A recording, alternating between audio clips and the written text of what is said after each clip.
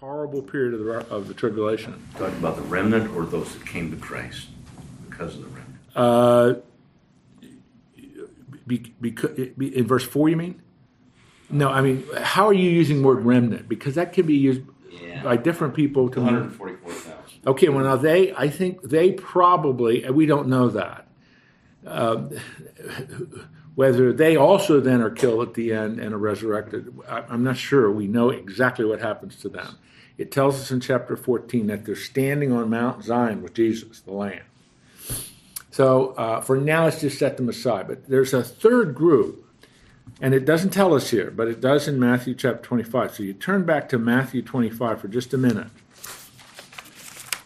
I hope I'm not confusing you, but I want to make sure that you're tracking with me on one thing. In Matthew chapter 25, now just to refresh your memory, I want to go to verse 31.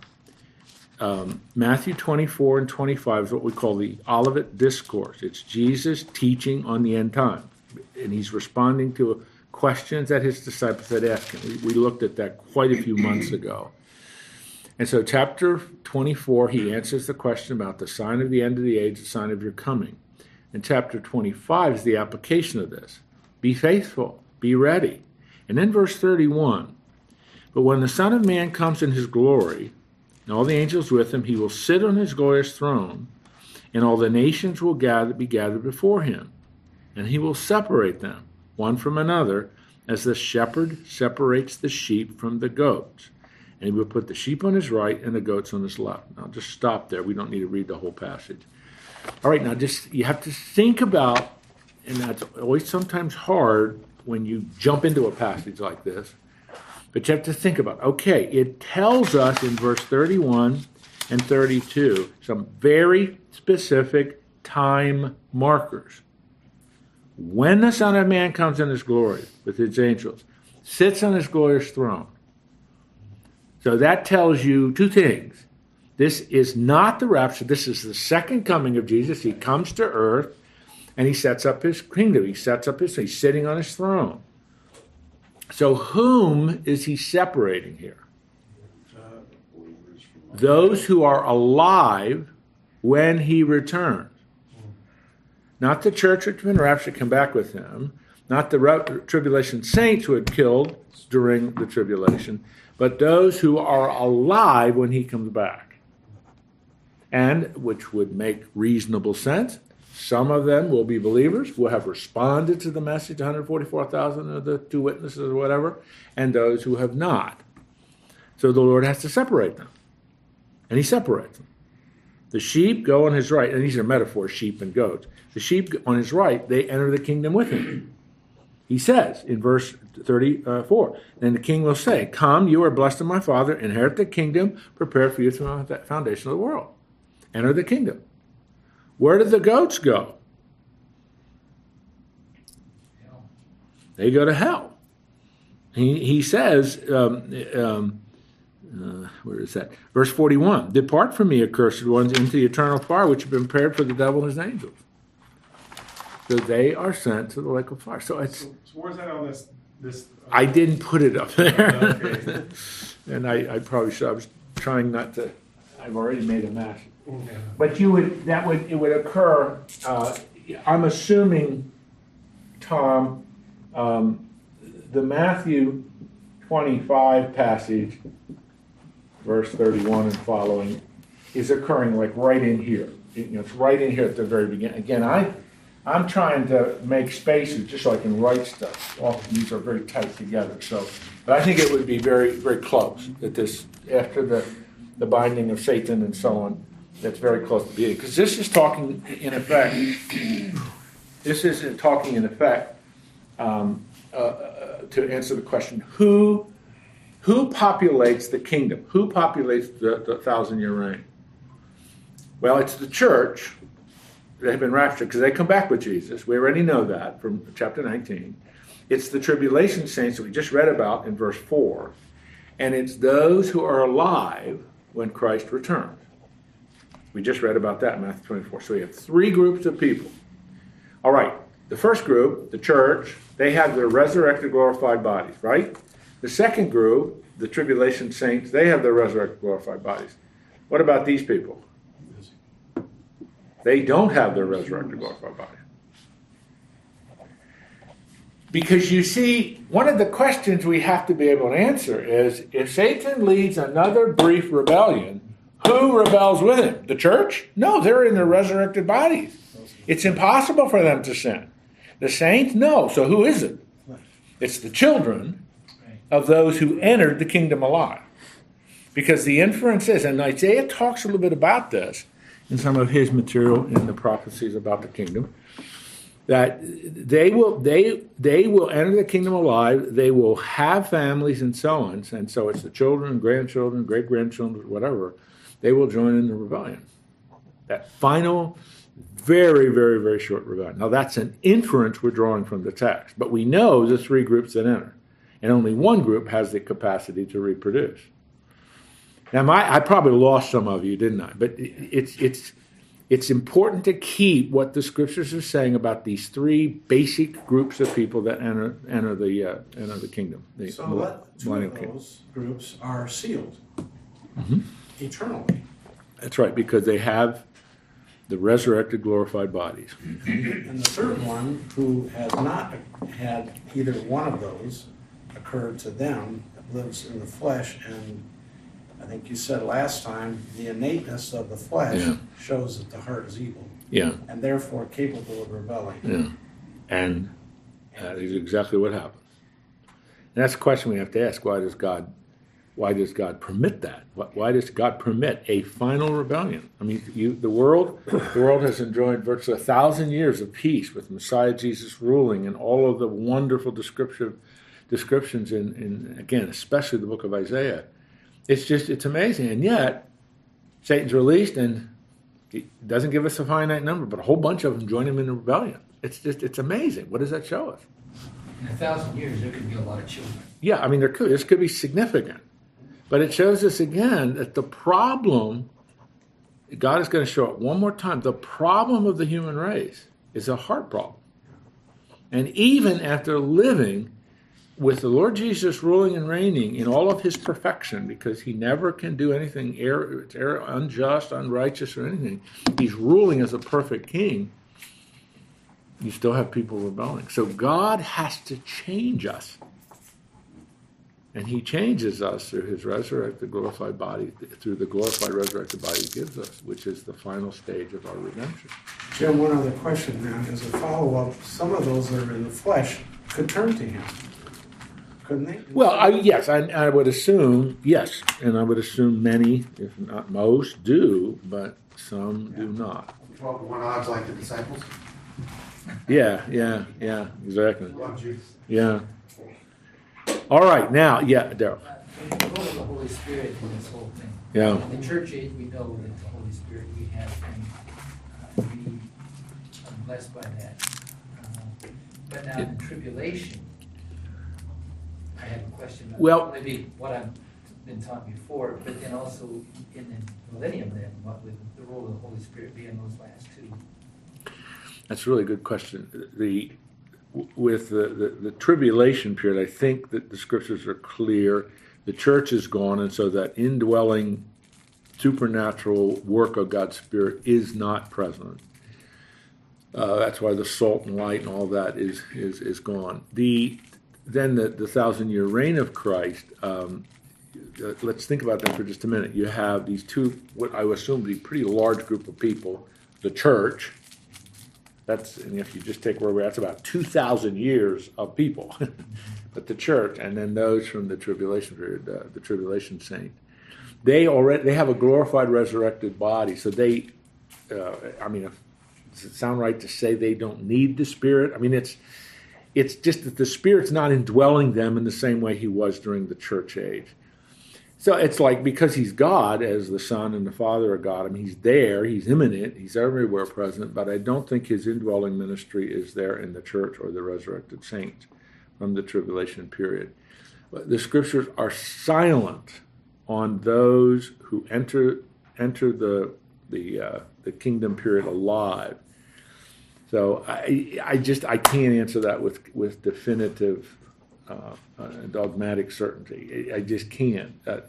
But that the scriptures are silent about that specifically. I mean, they're just silent, choose to be silent. And I think we should probably assume that indwelling work of God's Spirit is not a part of those who enter the tribulation alive, enter the kingdom, millennial kingdom period alive. But I'm not positive on that. What It's just could it be more integrated instead of two parts? Like when you get your resurrected body, you're more integrated with the Spirit. He's not like a separate part of who you are. He's more integrated, like God is in you more. Like you'd almost become. God is in you more. I'm not sure. Well, like I know what you're trying to say. He's saying is it more integrated than just like a wheel on a car, you know? It's more. Well, I think the descriptions of the glorified resurrected body in 1 Corinthians 15, which is the longest chapter in the Bible on the resurrection, and it gives detail, is pretty clear. I mean, we will be incapable of sin. We will be there'll be no sickness, no aches, no pains. I mean, all of that. So in that sense, Matt, I think a better way to say it is the perfections of our righteousness will now be evident in every aspect of us. The noetic effect of sin, which noetic means the effect of sin on our minds, will be gone. We will think without any impure motives or impure attitudes or anything like that.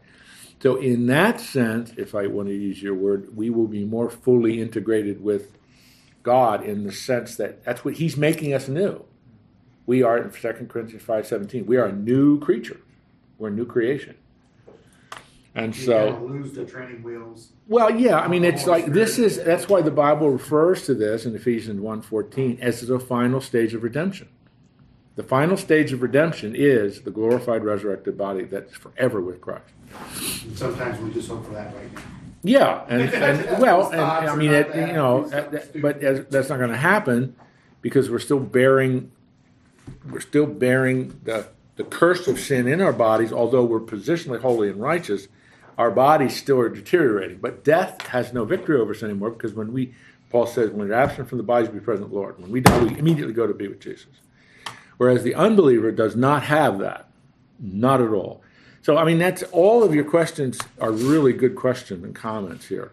But we're kind of getting into the area where the Bible has not spoken specifically about a lot of this. And I think we talked about this the other week. One of the reasons I don't think God has explained much about eternity is we just don't have a category for really understanding it. Like, how does the infinite and eternal God describe infinite and eternal in human words? Because human words, by just using words, limit. You follow what I'm saying? When you start using words, you limit.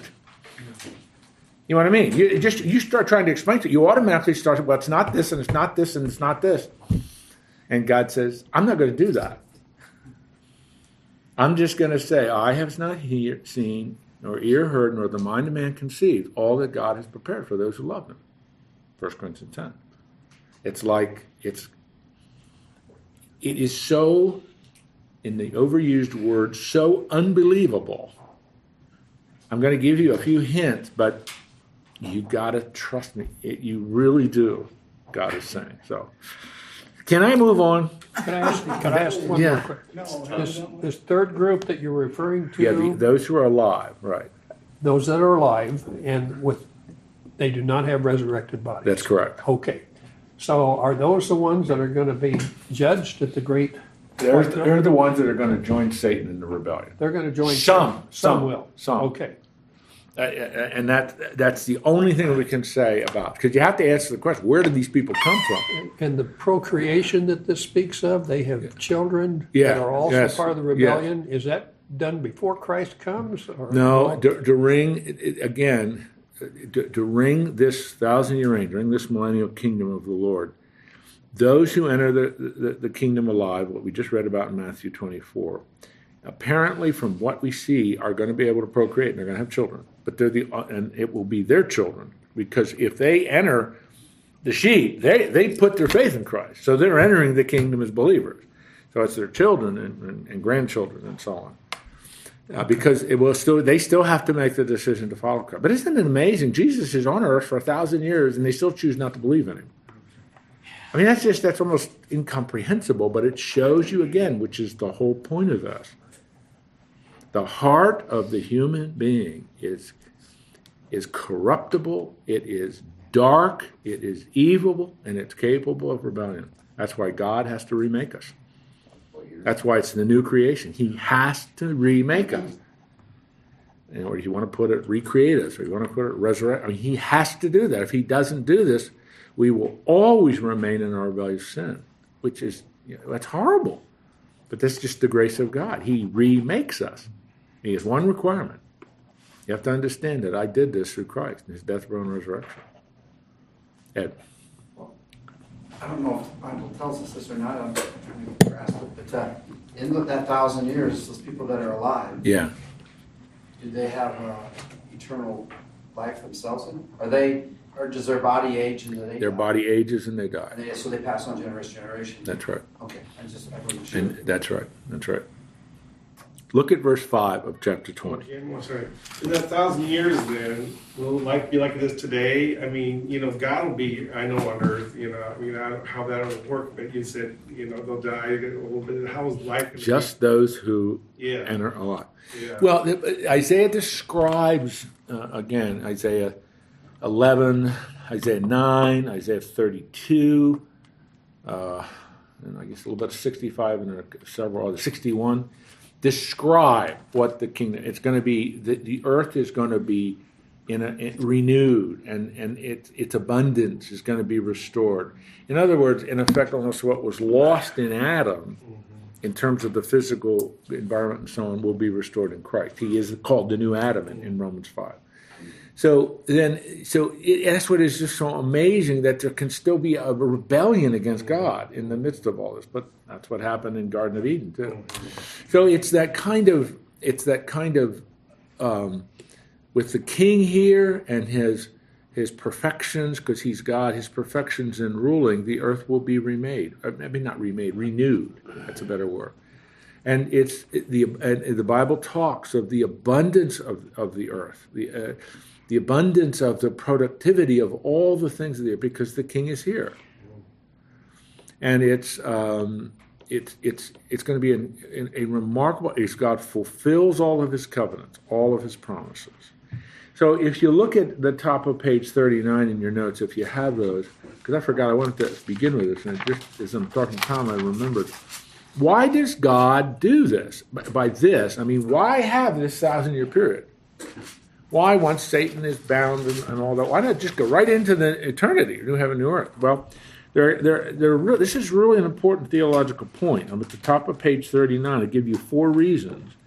Number 1, in space-time history, Christ openly manifests his kingdom. The biblical covenants are fulfilled since they're unconditional covenants.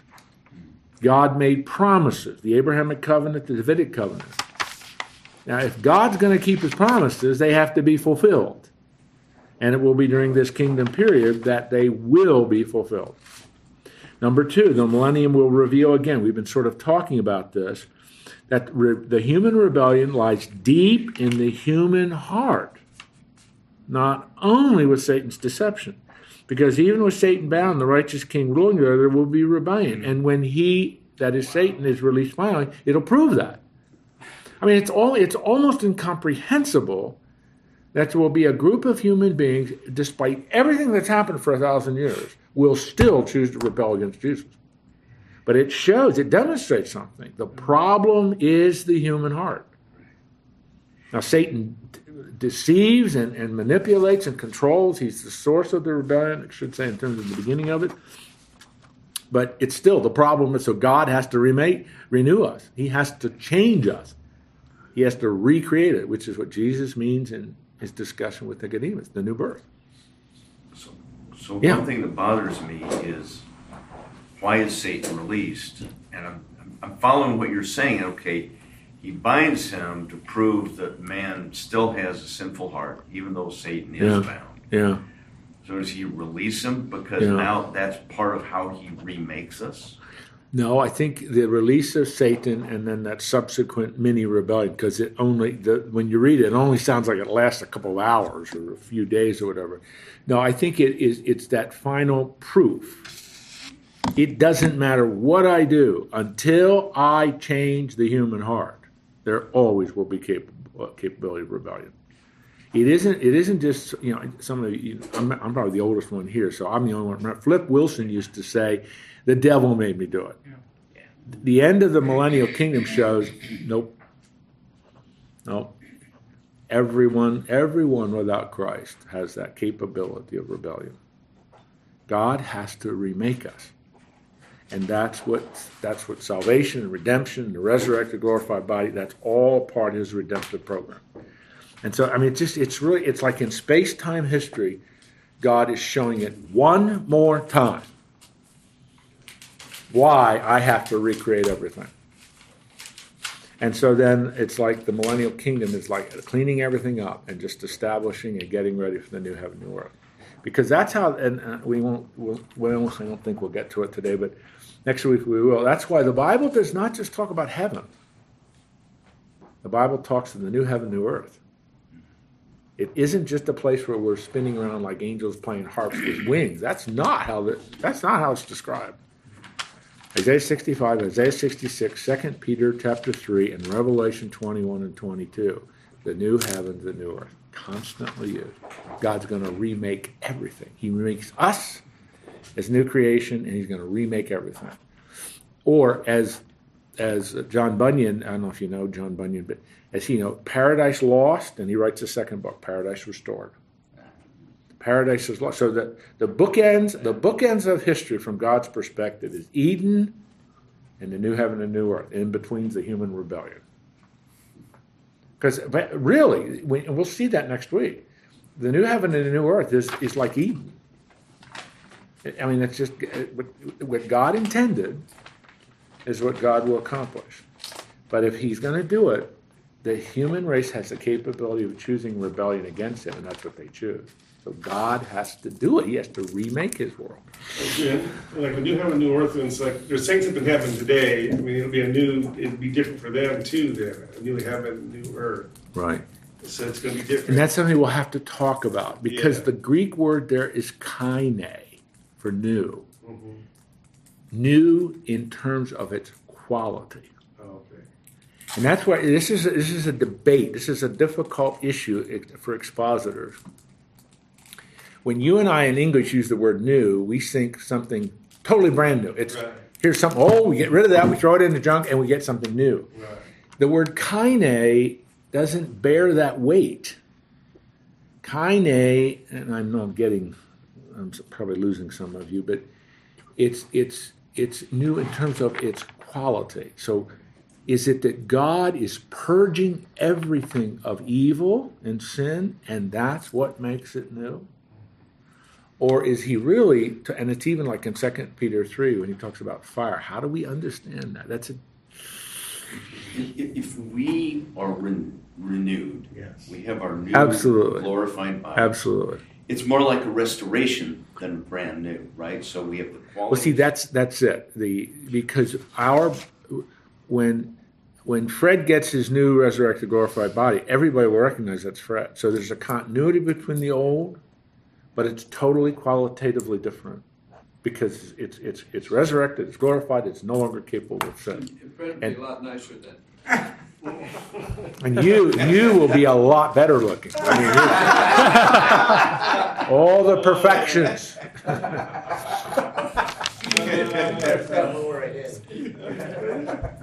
All right. That's great. Can we look at the text again? It's 12:30, no, it's not 25. Verse 5. Now you have to keep the words and language here. Okay. Verse 4 is the resurrection of the martyred saints of the tribulation. That's pretty clear because the language is very specific. Verse 5, the rest of the dead did not come to life until the 1,000 years were completed. Okay, that is referring to the resurrection that occurred right before the great white throne judgment. We'll read about that in just a minute.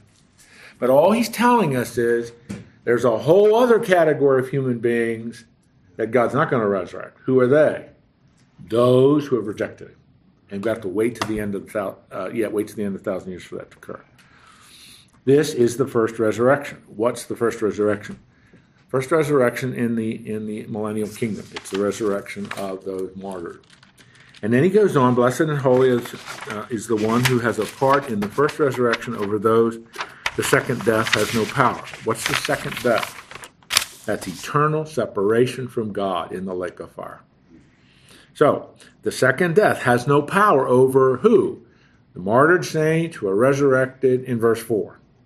And to be honest, because we learn that in 1 Thessalonians 4 and in 1 Corinthians 15 for the church as well. They will be priests of God and of Christ and will reign with him for 1,000 years. So who's going to reign with Christ?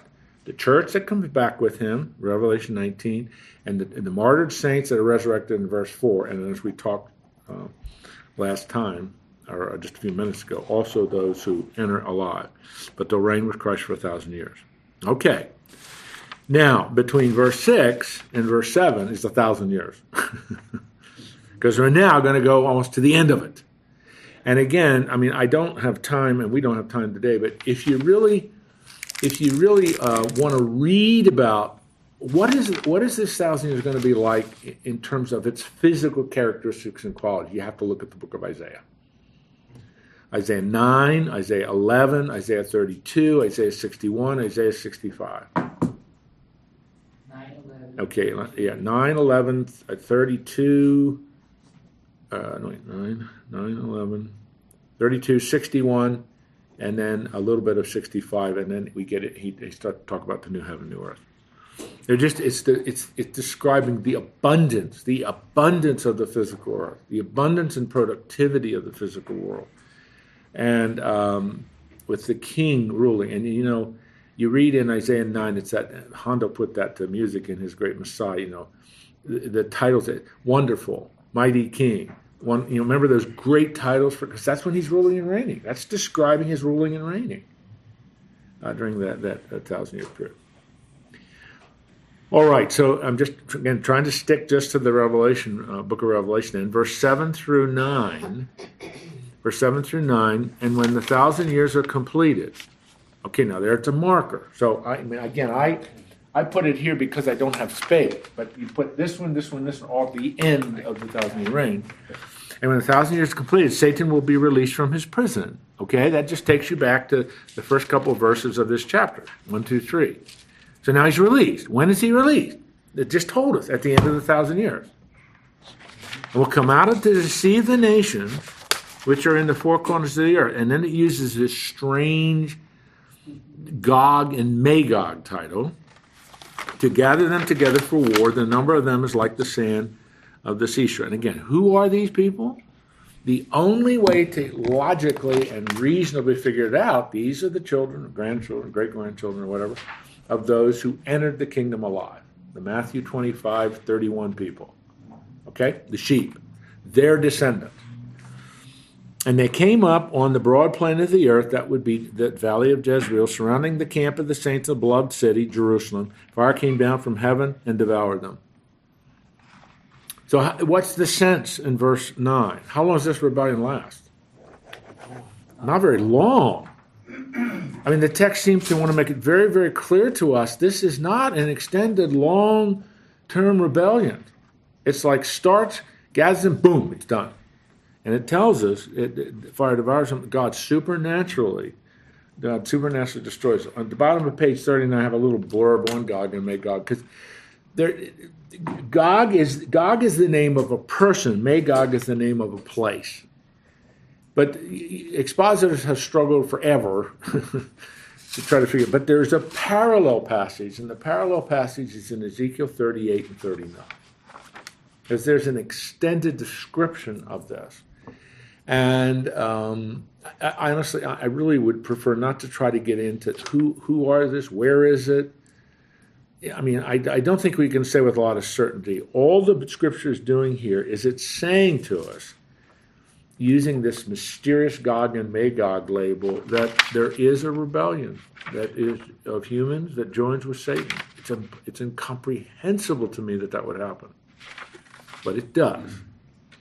And so God then snuffs it out. And it's, again, we're very close to the end of the 1,000-year reign. That's what it told us in verse 7. All right? I jumped ahead, I'm sorry. That's okay. Chapter 10. I mean, Chapter verse 10? Oh, verse 10. Yep. Okay, that's what I'm going to do next. They talk about the beast and the false prophet. They talk about the devil is thrown into the lake where the beast and the false prophet had been Right. thrown. Is it all happening together? No, God had the Lord Jesus. If you go back to verse 20 of chapter 19, the Lord Jesus, when he marched up from Jerusalem up to the valley of Jezreel, defeated his enemies, seized Antichrist, seized the false prophet, threw him in the lake of fire. Okay. So it's just telling us the devil is being thrown into the lake of fire. So at this point in time, there are two individuals in the lake of fire: the beast and the false prophet. Now Satan's thrown in there too. And now we're about to start what I think is one of the most terrible passages in Scripture. Terrible in the sense of God judging the unrighteous. But now verse 11 through 15 is going to tell us who else populates the lake of fire, which is a horrible thing to think about.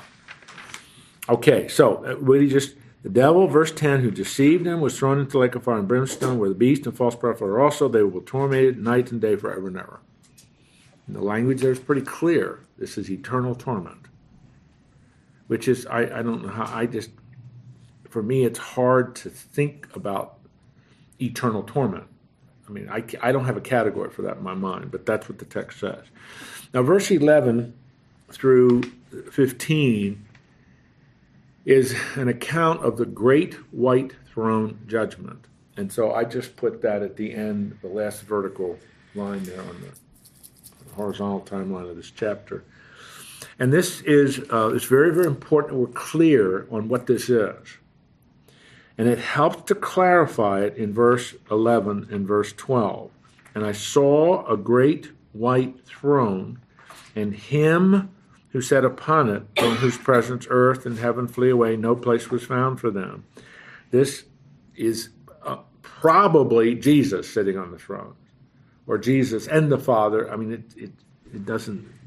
But in the language that we've had earlier in chapter 4 and so on, it's the glory of God is so incredible that nothing can stand in it.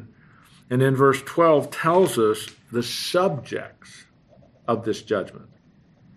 Another way of saying it, who is being judged? Believers? No. The church? No. And I saw the dead, the great and the small, standing before the throne.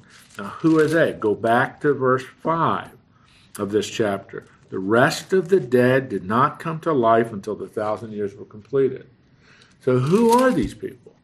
These are the people from all history, from the beginning till here at the end, who have rejected God's salvation. Okay?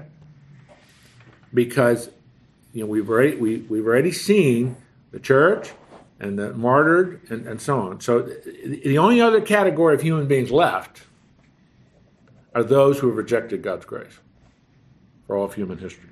And the text says, the great and the small standing before the throne. And the books were opened. Another book was opened. This is the book of life. So you have two books. The books were opened and the book of life. The Bible tells us in multiple places the book of life is the record of everyone who's put their faith in Christ. Everyone who has accepted the grace of God. So what's the other book? Daniel chapter 7 verse 10 talks about that. These are the books that will give an account of why God has the right to judge them. Because the text says in the end of verse 12, the dead were judged from the things which are written in the book according to their deeds. So this judgment at the great white throne, as this verse has made clear, is based on God's justice, isn't it? This isn't some impulsive temper tantrum of God. This, let's put it another way, God will present the evidence of why he is making the judgment of verse 13 and verse 14, sending them into the lake of fire. Now, let me say something here about the first set of books. The book of life, we know. The Bible is very clear. It's all over the place. That's the book of those who have trusted, put their faith, have trusted God, accepted God's grace. All those ways to put it. So what would be in that second book, the other books, the evidence that will be used against those who rejected God's grace? It says deeds, and that I don't know what all that will involve, but I have reached a conclusion, it's kind of a conviction of mine, that among other things, what God is going to do there to demonstrate that his decision, his judgment is perfectly just and perfectly righteous, is I think among other things as well, it's going to be an account of every time God gave him a chance to respond to his grace. You understand what I mean by saying it that way? Every time God gave him an opportunity. Because remember, God reveals himself in creation, in conscience, and in his moral law, as well as in Jesus. There are 4 ways in which God has revealed himself in the Scriptures. It makes it very clear. And so God, and Paul says this in Romans chapter 1, whoever stands before the Lord at the great white throne will stand there without excuse. They're not going to be able to make a defense. You know what I mean? Because the evidence is so overwhelming. So I don't know if it is only the deeds that they've done which are evil deeds. Because Jesus says in John 3:17, I did not come into the world to condemn the world. It already stands condemned. So it maybe and perhaps does, but I think it also will include all of the opportunities God gave them to respond to his grace, and they refused to do it. So God will say, and you've heard me say this is how C.S. Lewis puts it, God will say to them, your will be done. This is what you have chosen. You have chosen throughout your entire life to reject me. So I am not sending you to hell. This is what you chose. You chose to reject me. And I'm giving you all the evidence that you have chosen, of why you have chosen.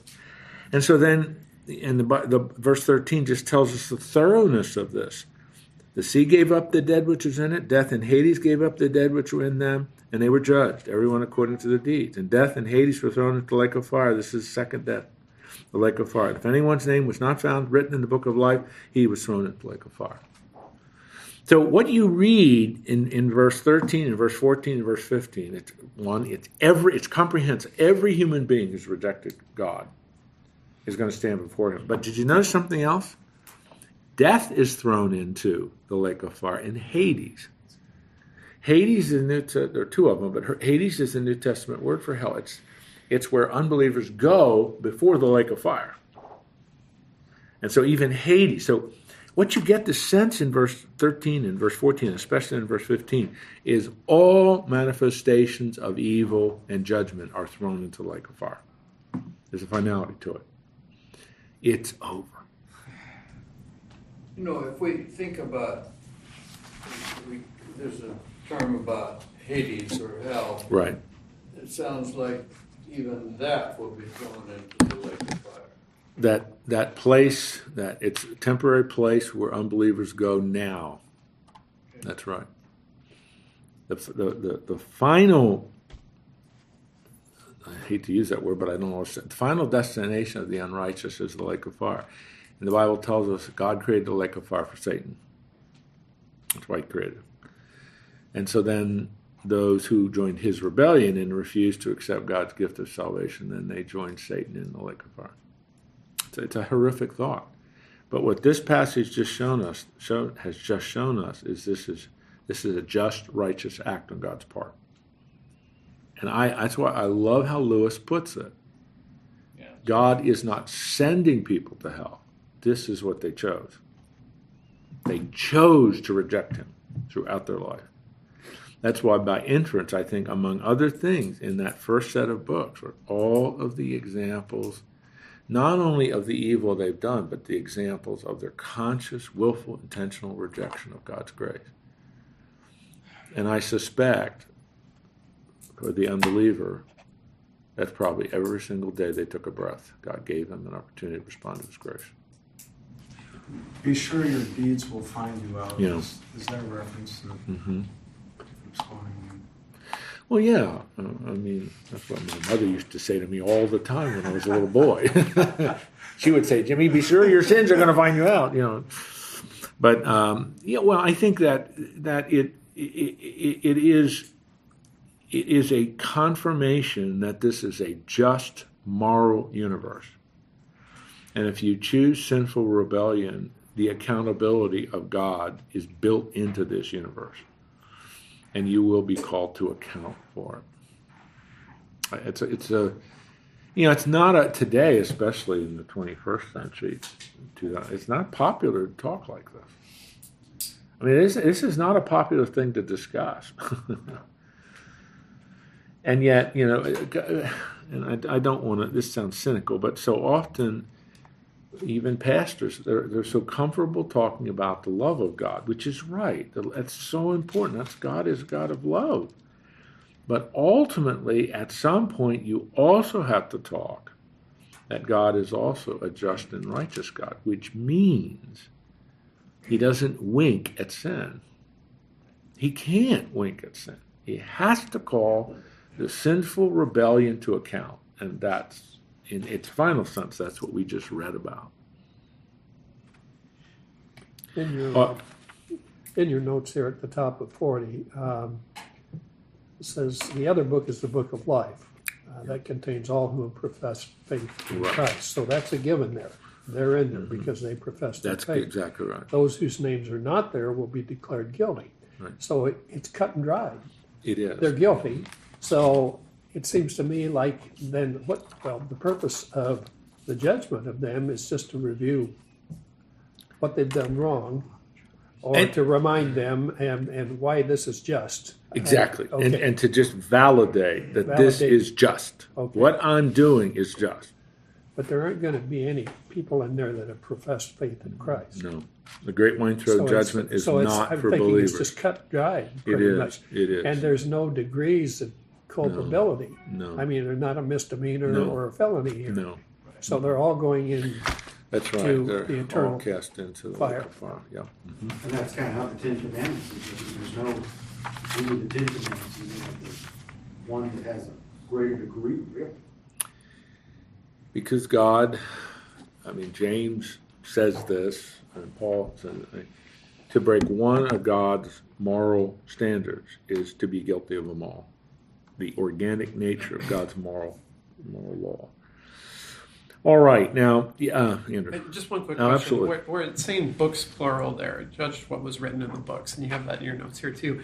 Is that I've heard people talk about so we have the Ten Commandments, but a lot of people kind of live by their own moral code, which is not necessarily in line with God's code. Is that what those books are? It's kind of like, I think you've said before, fine, if you don't want to be judged through, through Christ and the commandments, then I'll judge you by your standard, which you can't even uphold.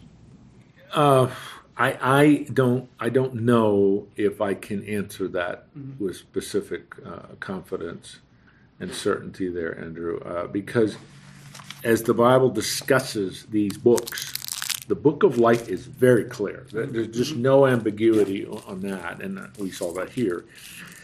But what exactly is in the books are opened, and then the books according to their deeds. What is? That's very broad term. So that's why I suggested. It could involve that. Okay, here's my moral law, and so on. But even the moral code that you chose to live by, you couldn't live up to that.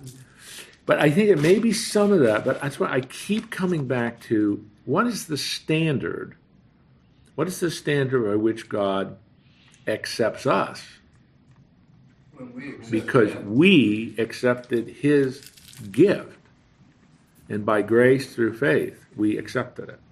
The only requirement is that we picked it off the table. It was there all the time. God said pick it up. So it would seem to me, to a degree, it also seems reasonable that God is also going to review before this person to demonstrate without any question that they rejected him again and again and again and again and again.